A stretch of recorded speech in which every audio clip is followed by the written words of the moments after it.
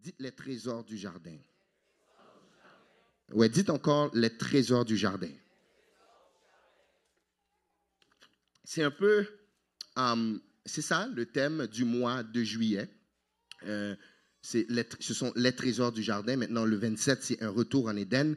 Mais les trésors du jardin. Pourquoi? Parce qu'il y a des trésors dans le jardin de nos vies. On a compris dans les dernières semaines qu'est-ce que le jardin peut vouloir dire. Encore une fois, shameless plug, mais si vous ne faites rien les mercredis, venez, connectez-vous, venez ici. Il y a toujours une belle ambiance où on continue la réflexion du jardin et de la productivité. Est-ce qu'il y a des gens qui croient à la productivité? Dites, je suis productif. Dites, il y a des trésors à l'intérieur de moi. J'aimerais te dire que tu es un coffre-fort rempli de trésors. J'ai dit, tu es un coffre-fort rempli de trésors. Dites, je suis rempli de trésors. Dieu a placé à l'intérieur de toi et moi des richesses.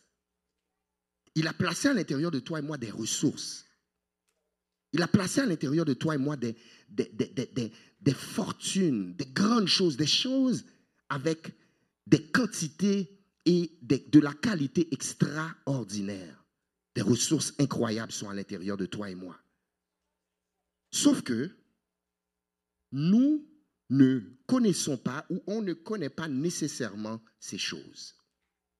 Mettez-moi Jérémie 29, verset 11, s'il vous plaît. Il y a des trésors à l'intérieur de toi. Si on supposerait que ce jardin est ta vie, représente ta vie et la mienne. Il dit, car je connais, Jérémie va dire ici, car bien sûr, par l'entremise ou l'inspiration du Saint-Esprit, Dieu va parler. Ici à Jérémie, il dit, car je connais les projets ou les trésors que j'ai formés sur vous, dit l'Éternel. Il va dire des projets ou des trésors de paix et non de malheur, afin de vous donner un avenir et de l'espérance. Chers amis, si ta vie est un coffre-fort, Dieu seul connaît la combinaison. Et aujourd'hui, le message d'aujourd'hui a comme objectif de nous amener vers une stratégie pour comprendre et connaître la combinaison des trésors du jardin. Il y a des choses à l'intérieur de toi, il y a des livres, il y a des albums, il y a des carrières, il y a des entreprises, il y a des enfants, il y a des nations, il y a des grâces, des bénédictions énormes à l'intérieur de toi. Il y a des choses que Dieu a mis à l'intérieur de toi qui ont comme objectif de bénir ta génération et même la prochaine génération. Sauf que le problème, c'est que toi et moi, on ne connaît pas la combinaison du trésor.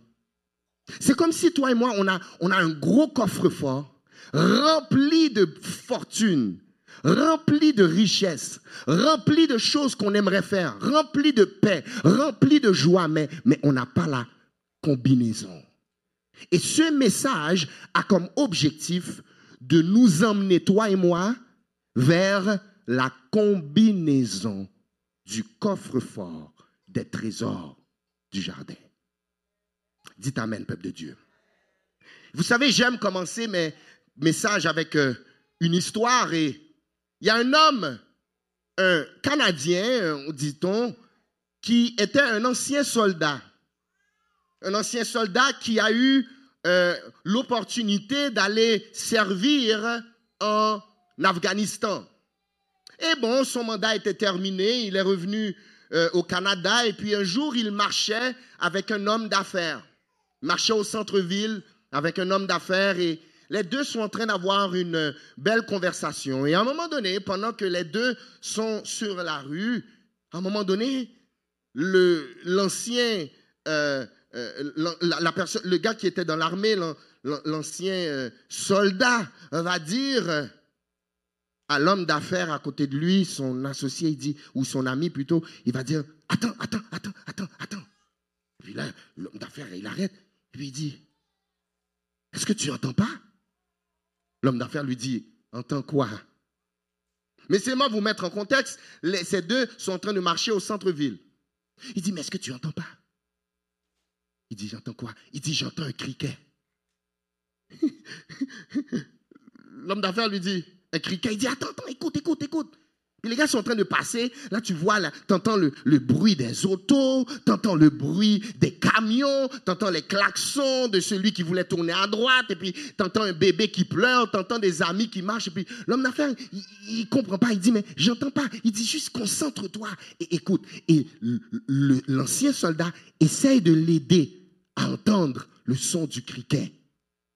Puis à un moment donné, dans son impatience, l'homme d'affaires arrête, et puis il dit, ah, là, ça suffit, là, comme j'entends pas.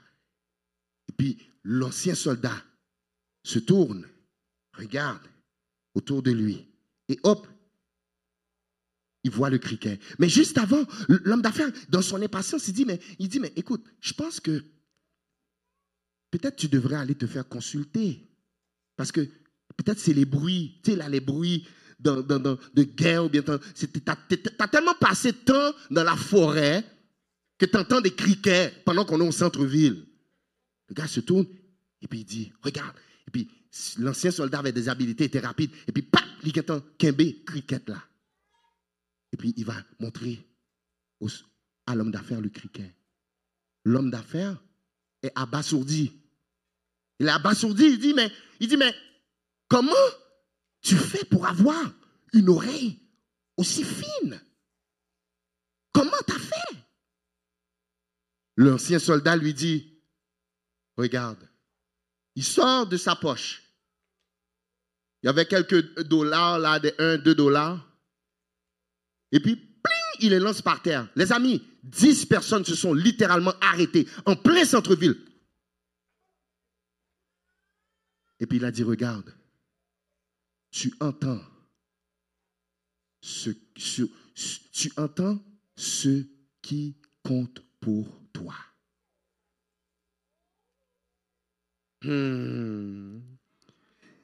Tu entends ce qui compte pour toi. Puisque tout le monde aime l'argent.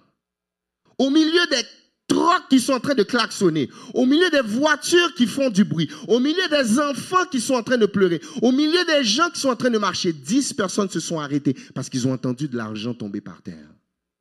Et il a dit, moi, c'est parce que j'aime la nature. C'est pour ça que mon oreille est attentive.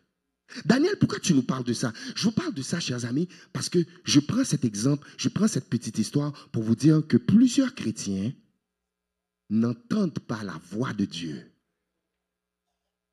Parce que ça ne nous tente pas. On n'est pas intéressé. Tu entends toujours ce sur quoi tu es à l'écoute.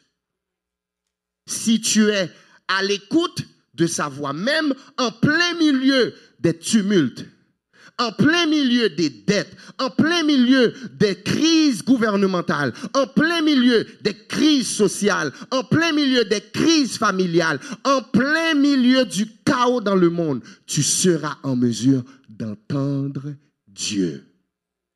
Et chers amis, pour que nous puissions entendre, pour qu'on soit en mesure, de trouver la combinaison des trésors du jardin, il va falloir qu'on entende la voix dans le jardin. Tel est le titre de mon message. Dis à la personne à côté de toi, aujourd'hui on va parler de la voix dans le jardin. Écoutez ce que la Bible nous dit dans 1 Roi 19, 11 à 13. Suivez-moi, chers amis, d'ici 18 minutes, j'aurai terminé. 1 Roi 19, les versets 11 à 13, la Bible nous dit, « Et l'Éternel dit ».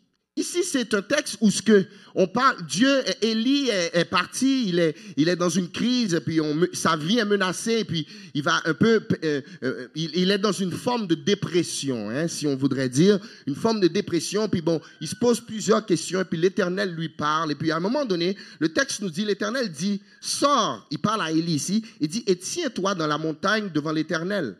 Voici l'Éternel passa. Et devant l'Éternel, il eut un vent fort, Regardez ça, c'est important. Et violent. Il y a eu un vent fort et violent, un peu comme qu'on a eu cette semaine-là qui ont déchiré plein de toits là, à Ottawa. Mais anyways, ok? L'Éternel, il y a eu un vent fort et violent qui déchirait les montagnes et brisait les rochers. L'Éternel, regardez ça, n'était pas. L'Éternel n'était pas dans le vent. Et après le vent, ce fut un tremblement de terre. L'Éternel, regardez ça, dans le tremblement de terre, là, tu aurais pensé que l'Éternel serait là. Il dit, et l'Éternel n'était pas dans le tremblement de terre. Verset 12. Et après le tremblement de terre, un feu, oui.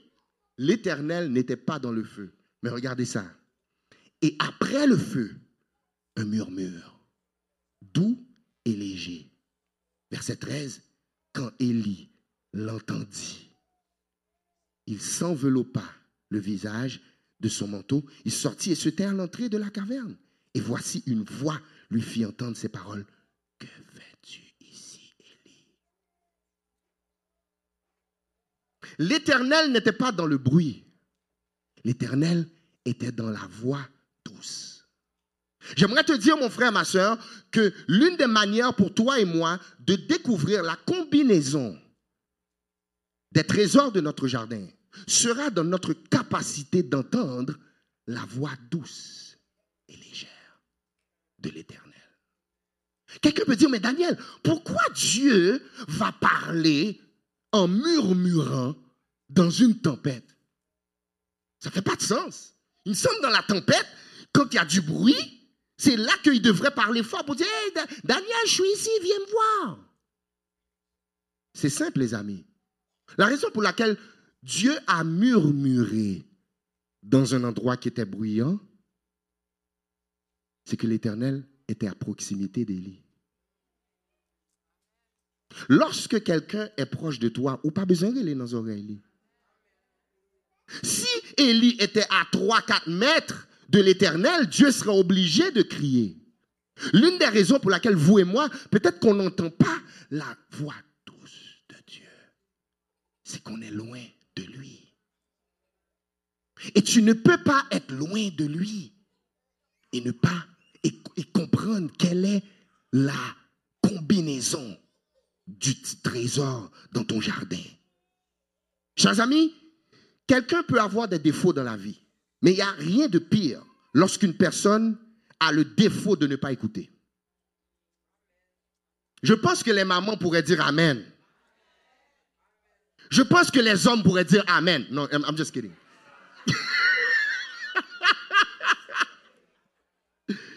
Chers amis, peu importe le défaut qu'une personne peut avoir, il n'y a rien de pire lorsque quelqu'un n'écoute pas. Parce que quelqu'un qui n'écoute pas, tu ne peux pas le corriger. Lorsque quelqu'un qui n'écoute pas, lorsque la personne s'apprête à tomber à quelque part, moun n'a pas attendre. C'est pire, c'est terrible. Moi, ça ne me dérange pas des problèmes, mais quelqu'un qui n'écoute pas, si la personne elle a un défaut de voler, elle ne va pas s'en sortir. Pourquoi? Parce que la personne n'écoute pas.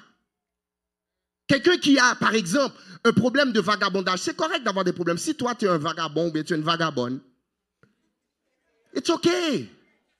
Le problème, c'est quand que toi, tu as ce problème-là, mais où pas tant des personnes.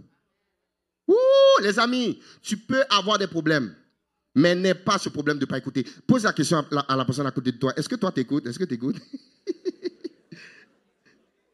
Si tu es quelqu'un qui écoute, il n'y a pas un défaut, il n'y a pas un problème que tu as que tu ne seras pas en mesure de t'en sortir. Donc, le problème ici, l'histoire ici, ce n'est pas de ne pas avoir de défaut. Ce n'est pas de ne pas avoir de problème. C'est correct si tu en as. Tu peux avoir des défauts terribles, des problèmes terribles, des péchés terribles. It's OK. Dieu n'est pas surpris de ça ou pas fait le saisir. Le problème, c'est lorsque tu es quelqu'un qui a toutes ces choses-là et par-dessus tout ça, ou pas attendez. Si peut-être qu'on devrait tout le monde faire cette prière juste pour pas que ceux et celles qui ont ce problème-là se sentent visés. Mais j'aimerais que tout le monde puisse dire, oh Seigneur, donne-moi un cœur qui entend. Tout le monde, on nous dit ça, même tout m'a dit tout, parce que même tout le monde tête dû. On allait, à 3, on y va. Toi, Seigneur, délivre-moi, donne-moi un cœur qui entend. Donne-moi un cœur qui entend. La voix dans le jardin. Mettez-moi Genèse 3, verset 8. Come on, just follow me. I need you to follow me. Genèse 3, verset 8. On parle ici du récit dans le jardin d'Éden. On va même commencer à partir du verset... Ouais, on va verset 8, ça va. Alors, ils entendirent, en parlant d'Adam et Ève, alors, lorsqu'ils ont fini de pécher, lorsqu'ils ont commis une erreur, alors, ils entendirent la voix de l'Éternel, Dieu, qui parcourait le jardin vers le soir, et l'homme et sa femme se cachèrent loin de sa face, loin de la face de l'Éternel Dieu, au milieu des arbres du jardin. Donc, on voit ici, dans le jardin, Adam et Ève ont entendu la voix de Dieu qui marchait. Dites marcher. J'aime ce terme parce que la Bible ne dit pas que la voix de l'Éternel faisait du jogging. Ça ne dit pas que la voix de l'Éternel faisait du sprint. Ça nous dit la voix de l'Éternel marchait. Ça veut dire la voix de Dieu, elle est progressive. Dieu n'est pas pressé. Il y a des gens, tu veux entendre Dieu pour que Dieu te dise 2020, qu'est-ce qui va se passer en 2023, 2024, 2025, 2026, 2027, 2030, 2050. Tu veux qu'il te donne tous les détails, mais Dieu, lui, il va step by step. Oh non, Pasteur Daniel, tournez dans le message là, mes amis, excusez-moi. Étape par étape. Étape par étape. Étape par étape. J'aime donner cette illustration, moi, dans mon temps, parce que nous connaissons bien de l'âge 28, 48. Mais dans l'âge 48, là, quand j'étais plus jeune, il y avait une vidéo de Michael Jackson qui s'appelait Billie Jean. Il y a des gens, vous n'étiez même pas nés. Puis dans la vidéo de Billie Jean, à un moment donné, quand Michael Jackson marche, chaque pas qu'il fait, il y a comme une lumière, un carré. Et puis, dès qu'il s'apprête à mettre son pied, lumière, clac. Dès qu'il s'apprête à marcher, lumière, clac. You know, c'est comme ça que Dieu fonctionne avec nous. Dieu te donne étape par étape. Il ne va pas ouvrir les lumières partout. Des fois, dans la marche de Dieu, des fois, Dieu te donne une instruction. Puis l'autre lumière dépend du premier pas dans la première. Donc, c'est pour ça qu'il y en a, on n'arrive pas à aller plus loin. C'est parce que tu vas dans l'autre carré là, tu vas dans l'autre carré là, tu vas dans l'autre carré là-bas, tu vas dans l'autre carré là. Mais lui, il t'attend dans le carré devant toi. Et lorsque tu l'écoutes dans cette instruction, c'est à ce moment-là qu'il te donne une deuxième. C'est à ce moment-là qu'il te donne une troisième. J'aime le verset dans Psaume 37 qui va dire the steps of the righteous man are ordered by God. Les pas de l'homme sont ordonnés par Dieu. Donc, nous voyons ici la voix de l'Éternel qui marche. Maintenant, j'aime le texte parce que le texte dit que la voix de l'Éternel, regardez ça, parcourait le jardin vers le soir. Ça veut dire, la voix de Dieu te parle toujours dans des moments où ce que tu es posé. J'aime le chant que l'équipe de louange a chanté tout à l'heure. C'est posé, n'a posé, en bas, zèle la moulia. Dieu ne parle pas dans des vacarmes. Et là, nous, on cherche à comprendre certaines choses, mais tu es trop excité. C'est pour ça que c'est bon d'aller des fois dans des retraites. Où ce que tu vas dans un endroit où ce qu'il n'y a pas de bruit. Et quand je parle de bruit, je ne parle pas nécessairement de bruit comme physique, je parle de bruit, des tumultes de la vie. Dieu ne va pas te parler. Il y a des gens qui m'écoutent aujourd'hui, vous cherchez des directions. Et Dieu te dit, il faut que tu ailles étape par étape. Arrête d'être pressé. Tu es pressé, tu veux tout savoir. Et Dieu dit, la Bible nous dit, la voix de l'Éternel parcourait. Mais j'aime la version en anglais, il dit, it was walking. Elle marchait.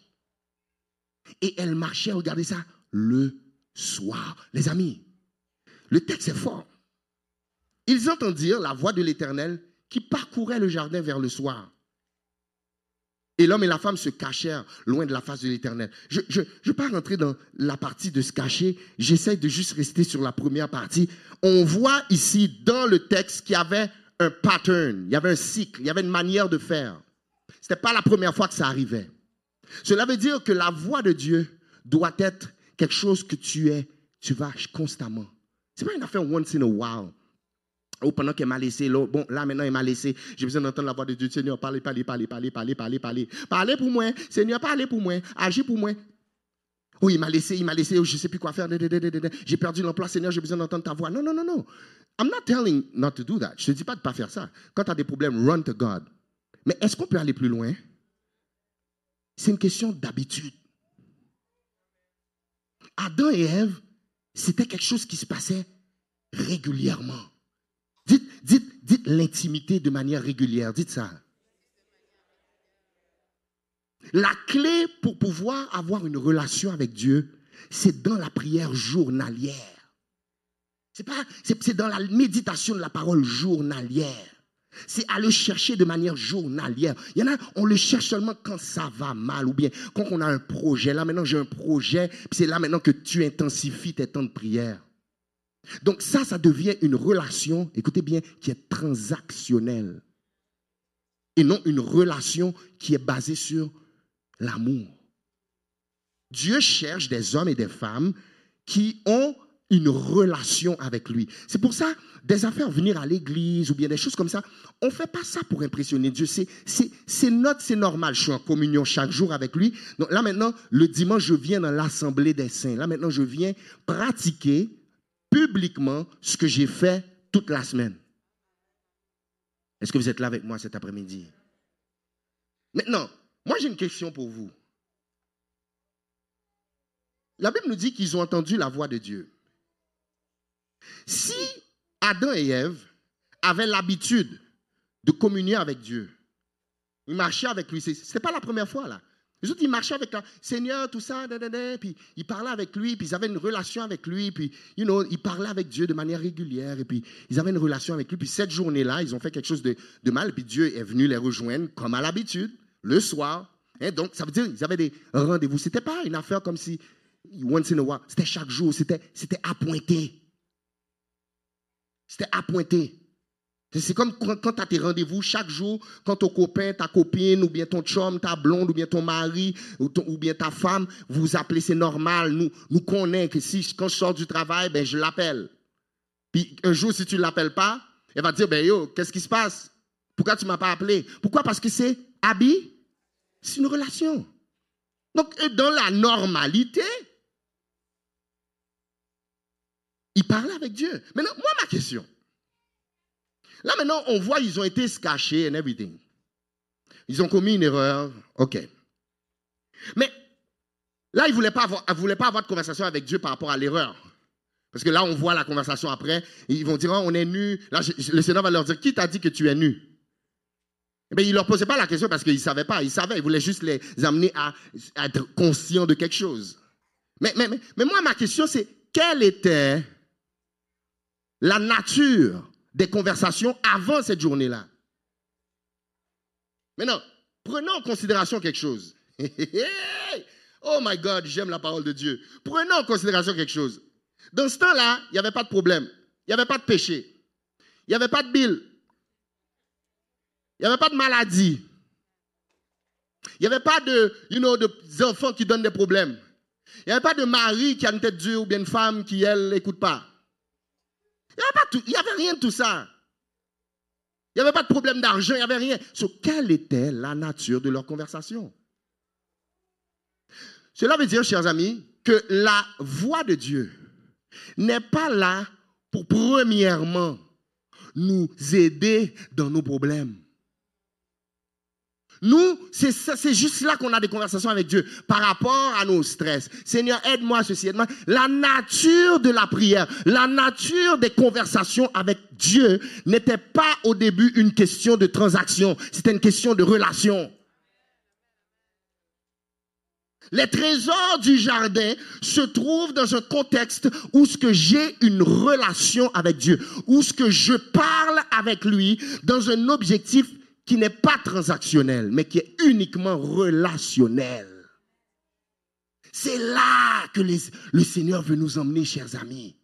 C'est dans ces temps-là qu'il va nous donner la combinaison. Il me reste 4 minutes. I gotta hurry up.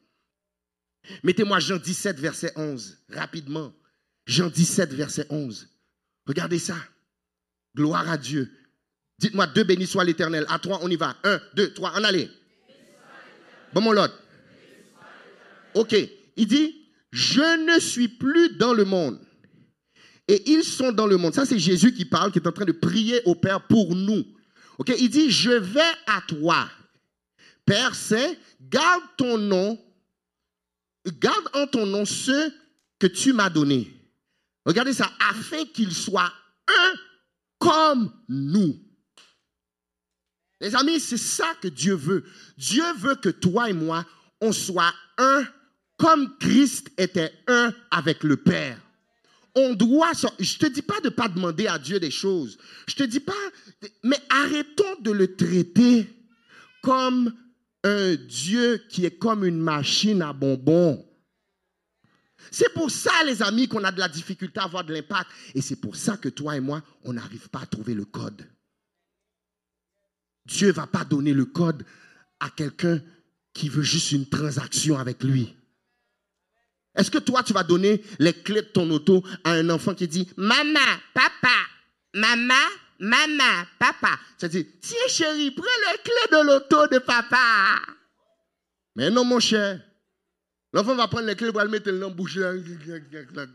Il va gratter ses gencives avec. Pourquoi? Parce que c'est un enfant. Mais pourquoi dans le naturel, on comprend ces choses-là, même dans le spirituel? Et ce n'est même pas une affaire de passer 3, 4, 6 heures, 18 heures dans la présence de Dieu. Il y a des gens, Dieu t'appelle à ça. Il y a des niveaux où ce que tu t'en vas, c'est possible que Dieu te demande de passer 3 heures, 4 heures, 5 heures, 6 heures, 7 heures par jour dans la chambre. It's OK, ça arrive. Okay? Souvent, des gens qui sont appelés au ministère ou bien des gens qui sont appelés au ministère de la guérison ou des choses comme ça, ils vont avoir des recommandations spéciales de la part de Dieu. Mais Dieu, tout ce qu'il veut, c'est la communion avec son enfant. Pendant même que tu es dans l'auto, pendant que on dit ça, puis il y en a d'entre vous, vous dites, oui, je sais, je le sais. Mais ce n'est pas une question que tu sais. Moi, je te demande, est-ce que tu fais? Parce que quand tu le fais, il y a des résultats. Puis il y a des résultats qu'on ne voit pas, les amis, dans nos vies. C'est parce que ça, ce n'est pas fait. Il y a des choses que Dieu ne te dit pas. Il y a des codes que Dieu ne te donne pas. C'est parce que tu n'es pas en intimité avec lui. Est-ce que vous êtes là avec moi?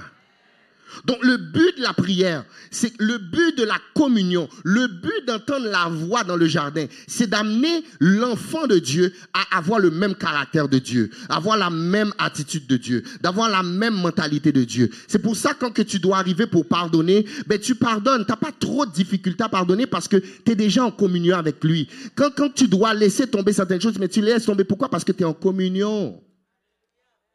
Est-ce que vous êtes là avec moi, peuple de Dieu? Si vous êtes là, dites Amen. Pendant que les musiciens s'approchent, écoutez-moi, laissez-moi vous donner rapidement 4 manières pratiques, rapides, pratiques, pour pouvoir bien entendre la voix de Dieu. Parce que, encore une fois, on entend des gens qui disent « Dieu m'a dit ». Puis il est OK de faire des essais. Mais là maintenant, je veux t'emmener plus loin que Dieu m'a dit. Je veux t'emmener maintenant à la maturité pour comprendre. Oh, come on. Are you guys there? Quelqu'un peut dire, mais pour qui se prend lui nous dire comment entendre la voix de Dieu? Mais c'est mon travail, c'est lui qui m'a mis là. Puis en passant, I'm still learning. Il y a des choses que, des fois, que Dieu m'avait dites ou que je pensais qu'il m'avait dit, puis je m'étais royalement trompé. Il y a des choses aussi, des fois, que Dieu me disait, puis que moi, je ne pensais pas que c'était lui. Oh oui, j'en ai fait des erreurs. So, chers amis, je peux vous parler en tant que votre frère pour pouvoir vous expliquer avec ce que j'ai compris jusqu'à date, ça va nous aider. Pour bien entendre et comprendre ce que Dieu nous dit, il faut prendre en considération 4 choses. Numéro 1, écrivez ça, il faut prendre en considération la révélation. Dites révélation. OK, la révélation, c'est, tu peux jouer n'importe quoi, Mardoché. OK, la révélation, c'est qu'est-ce que tu as entendu? Dites la révélation, c'est qu'est-ce que j'entends.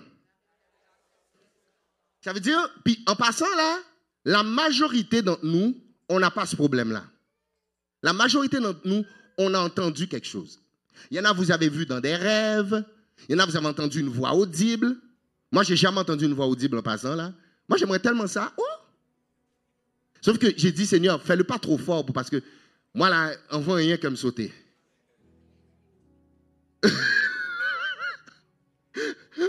Des fois, les enfants sont là, dans la maison. Je sais qu'ils sont là dans la maison. J'ouvre la porte, là, ils passent au marché. Moi, je suis une boule de nerfs. So, je dis, Seigneur, pas parler trop fort, please. Comme dit, Daniel. That's why I want to be close to him. Mais dites révélation. Révélation, c'est qu'est-ce que tu as entendu. Écoutez-moi bien. Deuxième, vous allez comprendre. It's gonna make sense. Ça va faire du sens. Ensuite, il y a ce qu'on appelle l'interprétation. Oh, dites interprétation. L'interprétation, c'est, ok, j'ai entendu quelque chose. Maintenant, qu'est-ce que ça signifie? Une fois, j'ai entendu, Daniel, arrête de travailler. Literally, mad. J'ai entendu ça, arrête de travailler. Les amis, j'avais une joie à l'intérieur de moi, puis en même temps, j'avais une tristesse. Parce que j'étais comme, quête, yo. Enfin, Dieu m'a dit d'arrêter de travailler. Vieux job, ça nervé. Chaque fois que je m'en vais là-bas, yo, j'étais nervé. Je ne suis même pas encore rentré dans le train. Moi, je prenais le train, là. On habitait à Ville-Saint-Laurent, je prenais le train pour aller au centre-ville. Yo, je suis dans Mackenzie, je suis dans le train, je suis nervé, man. Je joue, je suis babillé. Cela, j'entends, Dieu dit, arrête de travailler. Je suis comme, quête, ok. So, yo, Dieu me demande de faire un pas de foi, bagay. Tu sais, comme, arrête de travailler, bagay. Yo. Mais en même temps, j'ai peur parce que je suis comme, ok, mais quête, comment je vais faire pour payer les billes, là, tu sais, comme, quête. Oh. Là, je parle à ma femme, elle dit, arrête de travailler. Eh bien, c'est ça que Dieu t'a dit, ok. Là, je parle au pasteur. Le pasteur me dit, Danny, c'est pas ça. Je dis, mais j'ai entendu. Il m'a dit, arrête de travailler. Vous savez qu'est-ce qu'il m'a dit? Et dès qu'il m'a dit ça, le Saint-Esprit m'a convaincu de péché, de justice et de jugement. Il dit, arrête de faire des œuvres. Moi, j'associais le travail à Fido. Parce que c'est là que je travaillais. Mais il ne me disait pas de quitter Fido. Il disait arrête de travailler, arrête de faire un paquet d'œuvres, et puis tu ne te laisses pas diriger par moi, le Saint-Esprit. Il y a des choses que je faisais, Dieu ne m'appelait pas à les faire. Mais je faisais juste les faire, je travaillais. Et Dieu m'a dit, arrête de travailler. Dites interprétation. So, you know, this is where everybody gets stuck. Tout le monde entend la révélation. Mais le problème, Mackenzie, c'est dans la partie 2 et 3. J'ai dit interprétation 2. Numéro 3, c'est quoi? Application. C'est là les gens se trompent. Parce qu'il y en a, donc vous écoutez Dieu. Vous êtes, et malheureusement, on développe une arrogance. Oh, Dieu m'a parlé. Rabakasatokoto masakatakaria. Alléluia. Dieu m'a parlé. Alléluia. Ah. Pasteur, Dieu m'a dit de quitter l'église. Alléluia. T'as entendu? Mais c'est quoi l'interprétation? Et si tu ne fais pas une bonne interprétation, tu feras automatiquement une mauvaise application. Ah, nous parlons mes messages là. I'm taking, les trésors du jardin. Tu ne vas pas trouver les trésors. C'est pas vrai. C'est pas vrai. Les amis, la révélation nécessite de la sagesse pour comprendre l'interprétation de ce que j'ai entendu. Et c'est plus la majorité des gens, c'est là qui font l'erreur. Let me stop. La 4e. Qu'est-ce que j'ai dit? Numéro 1. Révélation. Numéro 2. Interprétation. Numéro 3. Numéro 4. Mortification. Pour bien entendre Dieu, assure-toi que ta chair est morte. Parce que souvent on va entendre des choses, mais c'est ta chair qui veut. Ah, trust me, quand tu veux quelque chose, ta chair va entendre toutes sortes d'affaires. Mon cher, nous grand monde qui a parlé là. Quand tu veux, tu vas entendre toutes sortes de voix. Tu vas entendre la voix du nord, du sud, de l'est et de l'ouest. Tu vas entendre le pasteur, tu vas même entendre dans la louange, tu vas entendre Kerline, tu vas entendre même Mardoché. Mardoché a dit alléluia, puis toi t'as entendu, c'est lui. Mardoché, mounio prend voix pour lui dire on sait de bagaille. T'as entendu pasteur a pris un texte. J'ai pris un texte, oui. Donnez et il vous sera donné. On versera dans votre... Par contre, sortez de vous-même. Quand le pasteur lisait Luc 6, 38, Dieu m'a dit, J'ai pas de problème avec ce que tu as entendu. Maintenant, est-ce que tu es assez franc ou assez franche pour passer maintenant la révélation dans l'étape de l'interprétation? Et l'étape de l'interprétation, souvent, ça ne se fait pas seul. Surtout quand ça ne fait pas longtemps qu'on est dans les choses de Dieu, on a besoin d'aide. Puis après ça, on peut rentrer dans l'application. Et après ça, tu dois rentrer dans la mortification. Les amis, je vais terminer avec ça. I talk too much. Je parle trop. Je dois faire un appel. Rapidement. Lorsque le Seigneur Jésus, avant de venir sur terre, il savait depuis dans l'éternité qu'il fallait qu'il vienne sur terre, mourir sur la croix. Lorsqu'il est rendu dans le jardin de Gethsémani, je dis, il dit au Seigneur, si c'est ta volonté. Mais attends là, Seigneur, là, tu le savais depuis dans l'éternité que tu devais mourir. C'est ça la puissance de la chair. La puissance du moi. Tu veux tellement quelque chose que des fois, tu vas trouver des excuses. Mais Jésus a eu la sagesse pour dire non, pas ma volonté, mais la tienne. Tu sais, Jackson, pour que Christ ait été capable de mourir à la croix, c'est qu'il était mort avant tout dans le jardin de Gethsémani. Le moi n'a pas été crucifié à la croix. Le moi a été crucifié dans le jardin de Gethsémani. Et c'est ce moi qui a été crucifié qui l'a emmené maintenant à pouvoir crucifier son corps. Tu ne peux pas bien entendre la voix de Dieu si tu n'es pas mort à toi. La Bible nous dit que celui qui veut me suivre meurt à lui-même. Qu'il porte sa croix et qu'il me suive. Tant si longtemps que tu n'as pas fait ces étapes, arrête avec tes histoires, Dieu m'a dit. Because you're making a fool out of yourself. Puis l'ennemi, il t'emmène dans des histoires, puis après ça, tu es frustré. Les amis, pour pouvoir découvrir la combinaison des trésors du jardin, il va falloir qu'on mette en pratique la révélation, l'interprétation, l'application et la mortification. S'il y a des gens cet après-midi qui veulent que la voix de Dieu, la voix dans le jardin, se révèle à eux, mettez-vous debout tout de suite. Alléluia. Alléluia. Gloire à Dieu. Gloire à Dieu. Gloire à Dieu. Béni soit l'Éternel. Alléluia.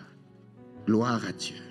Cet après-midi, le Seigneur veut une conversation. Il veut que tu retournes dans tes habitudes d'entendre sa voix. Et il dit, je ne vais pas parler fort, pas parler fort. Qu'est-ce qui t'intéresse maintenant? La voix de l'argent? C'est quoi qui t'intéresse maintenant? La voix de faire, qu'est-ce qui t'intéresse? Est-ce possible pour toi et moi de utiliser les prochaines semaines et de dire au Seigneur, Seigneur, je veux mourir à tous mes désirs. Et je veux me positionner